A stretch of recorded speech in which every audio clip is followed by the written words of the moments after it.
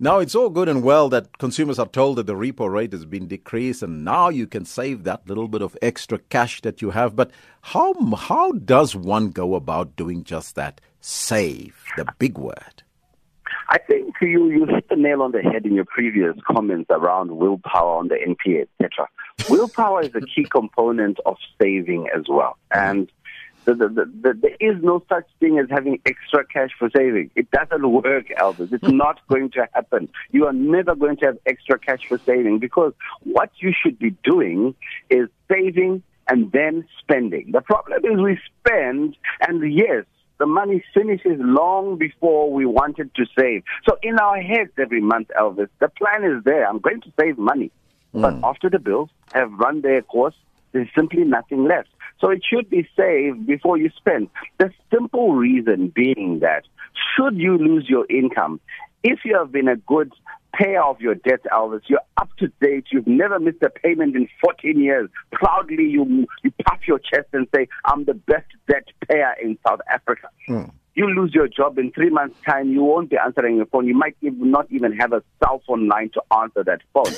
If you have been saving for those 14 years, as little as 100 rand, you're going to have something to stand on and at least puff up your chest and say, you know what, debtors, I've never missed a payment. You know me, I'm scorker when it comes to paying debt.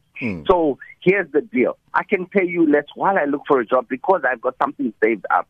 So let's get this out of our heads. There is never going to be enough to save after spending. There will always be enough to save before you spend because at that point, you are holding the cash. The money is in your account. And we need to simply realize that it's around the willpower of saying, how much do you want it? And the other myth which people typically discuss is, I don't have enough to save. It's again about terms of prioritization. Everyone who's earning an income can save 10 rand. And that I'll say on radio right now, you can. Do you want to is the question. Do you have enough motivation? Those are totally different discussions in themselves. But the reality, Elvis, is that most South Africans, after they've finished paying off their bills, as we currently live, they still need 0.3% extra just to survive. So there goes in the problem where you're saying, yes, people don't have enough money to save. The numbers say it. Definitely, people are living 0.3% above what income they have. So how do we fix the problem? We only fix it by tackling it head on and saying, you know what, I'm going to stop the rot and I'm going to work at something. And something starts off at 10 rand, 1 rand, Elvis. I think because of the guilt and the pressures, we all feel we need to be doing miracles. We can't. We've made mistakes. Some of us are now middle-aged, and we're dealing with those mistakes heavily in terms of the cost we carry every month. But doesn't mean that we can turn away from those responsibilities. But in addition to that, A, we can start repairing and doing the right thing. And B, we definitely, if we've got children, we can start fixing the problem before it affects them as well. Now, as a society identified as the worst savers, how does one start to instill that culture of saving? I think it's a culture of saving is something which comes from childhood, Elvis. When we grew up, all of us had passbooks, and that passbook, every birthday, you'd get whatever money you got, and you'd be proudly displaying your balance. And we grew up as natural savers. We had no and a little money box where you put your coins in. And you could see how full it is, and occasionally, if you've been bad or good, you take a little bit out and skim off the top, but the money was there.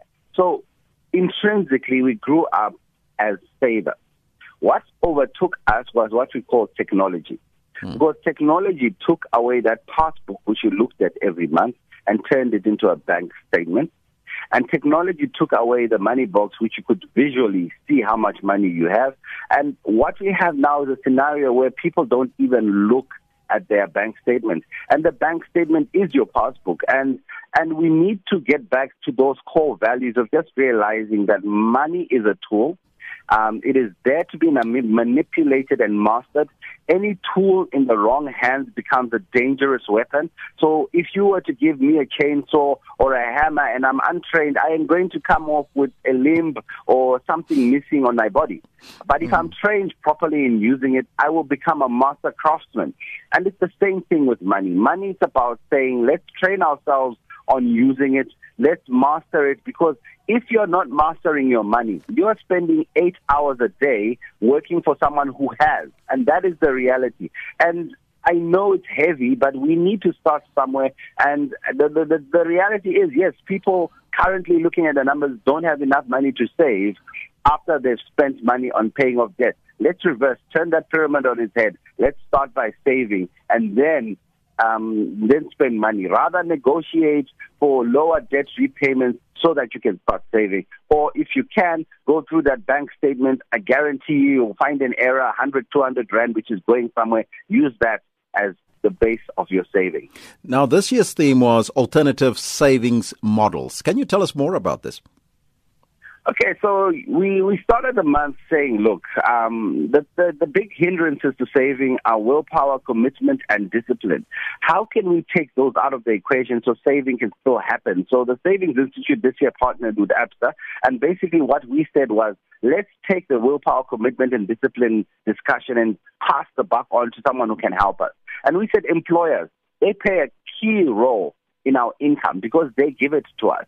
If we talk to our employers to structure the pay packet better, so not necessarily increase your salary, but and force savings to happen, people can do it, because there's a lot of stuff which happens before you receive your net salary, and most people don't even look at their pay slips. But the reality is, most people, by the time you look at your pay slip, 30% has gone somewhere, but it doesn't bother you.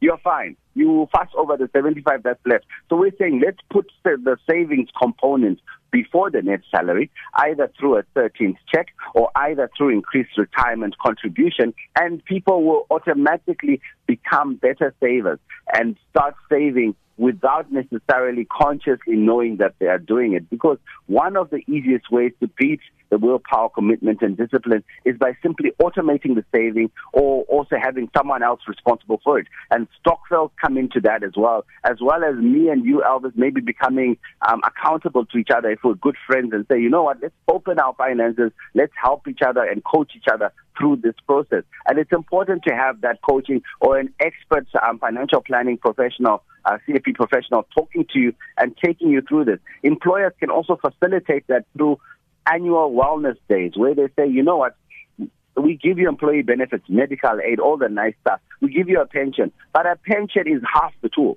The other side of the pension, you need someone who can actually do a future value calculation, who can calculate the income you'll get at the end of it all so that you know how much you should be contributing. Right now, we all get this lovely tool, but because none of us know how to use it, it's not working. And where can people get more information on Savings Month? More information on Savings Month is at savingsinstitute.co.za, savingsinstitute.co.za, or if you want a financial planning professional to start your financial journey, it's spi.co.za, spi.co.za. They'll find a financial planner near you.